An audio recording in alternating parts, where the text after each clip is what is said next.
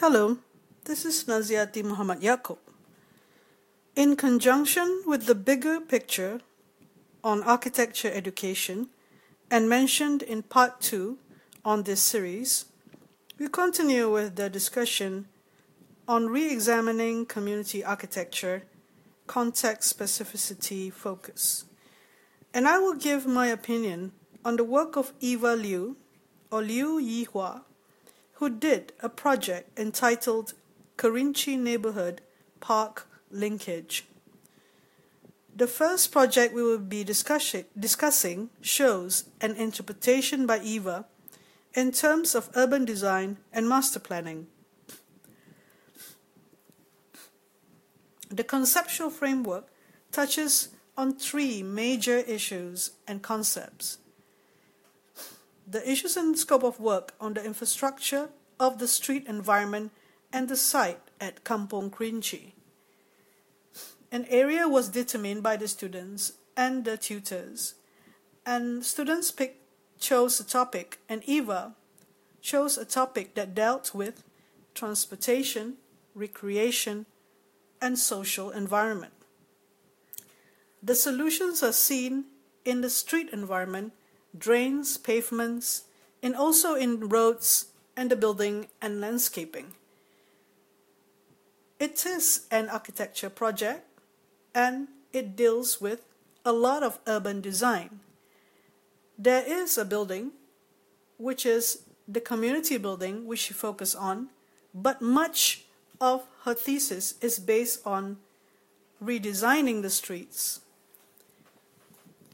If you know Kampung Kerinci at Pantai Dalam, this neighborhood was formerly an area where there are a lot of urban village and squatters.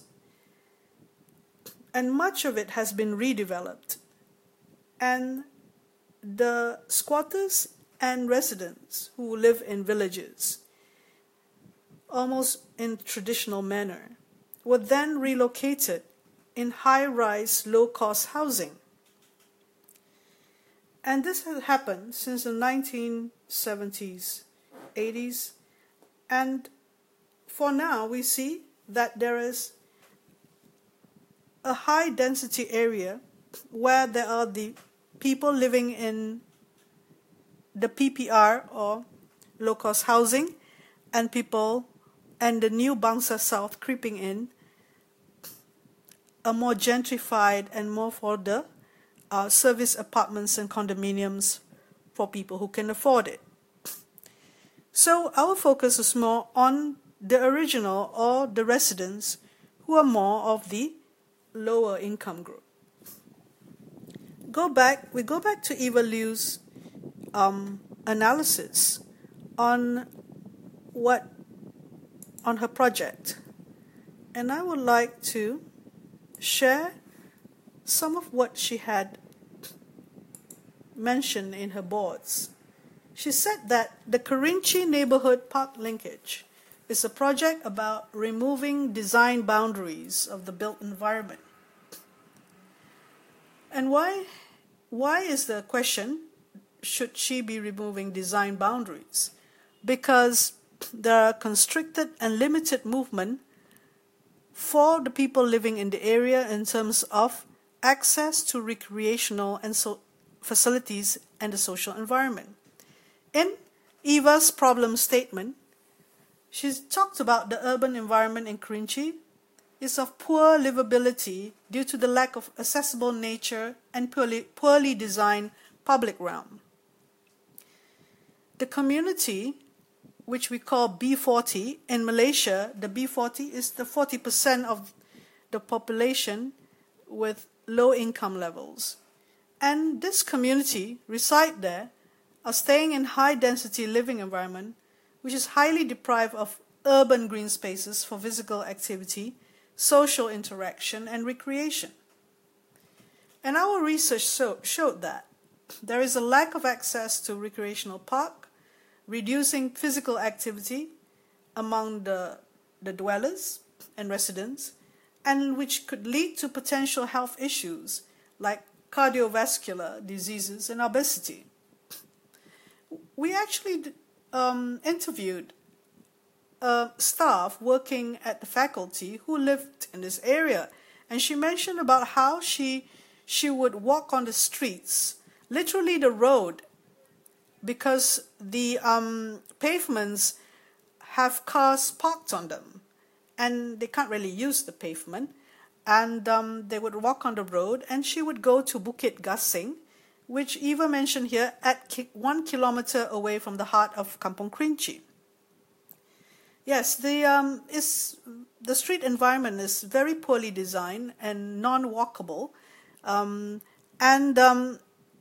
even more so for those who are more vulnerable or disadvantaged, like older persons and persons with disabilities. You don't really have accessibility features, and you basically locked or stuck in your home,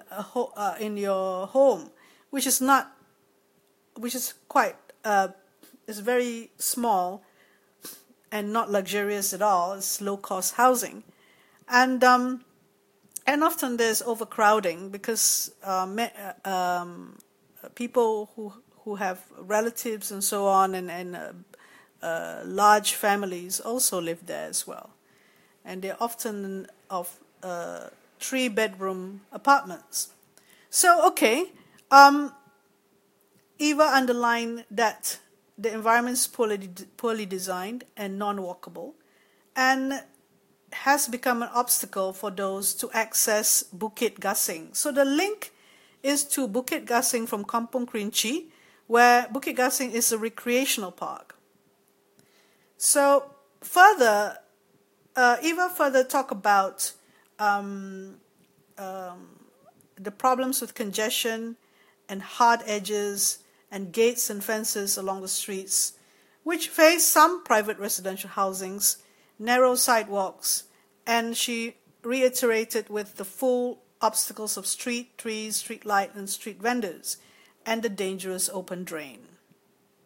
So we can see in Eva's drawings how she explored this realm, which is actually the jurisdiction is under the Kuala Lumpur City Hall, and she tackled this area, which is under Kuala Lumpur City Hall, including the street environment and the road itself, by creating structures that can rise up to 2 or 3 stories that provide places for vegetation to thrive, and places for people to go up these structures and exercise there. Also, she did a lot of greening of the street environment leading up to Bukit Gasing. So this thesis, she said, will look into developing the first neighborhood park linkage, which grows from Bukit Gasing into the heart of Kerinci by removing the design boundaries of the built environment. Hence, is a new typology of social infrastructure with a connected network of new community facilities, which serves the needs of physical activity, social interaction, and creation, and to having to tackle those stated issues and problems earlier. And so that this community will be able to enjoy nature on a daily basis to improve their health. So very much there is a poster that shows that indicates Kampung Kerinci and Bukit Gasing as sort of a lung for the area to breathe in, and this strips or this arteries or of the street that she wanted to rehabilitate and create a green strip, thus creating a lot of these structures. And in her special studies, you can see the exploration of the materials to be used and concepts such as bioswale, so that the drainage issues can be rectified. A reorganization of the street, leaving to only one lane for the cars to go through, and giving more of the street to the people is obvious in the design. And we can see trees such as Marawan, Siput Jantan, Mahang, which is Makaranga and Tacoma. Some of these trees are evident as the bigger trees, and the other flowering plants and shrubs that take up the space and to create a better environment for the people in order to just get out of the house and be able to breathe. So Eva's project is something that is not commonly thought of as architecture, but again we would like to reiterate that urban design and anything to do with functionality, which is for human use, is architecture, be it street furniture, structures that are used for recreational purposes, such as what Eva had done, and also shelters and the like. As long as there are functional elements that help people, these are architectural structures, and this is part of architecture, although they are in the external environment and they're not a building per se. So we will have an interview with Eva Liu in the coming podcast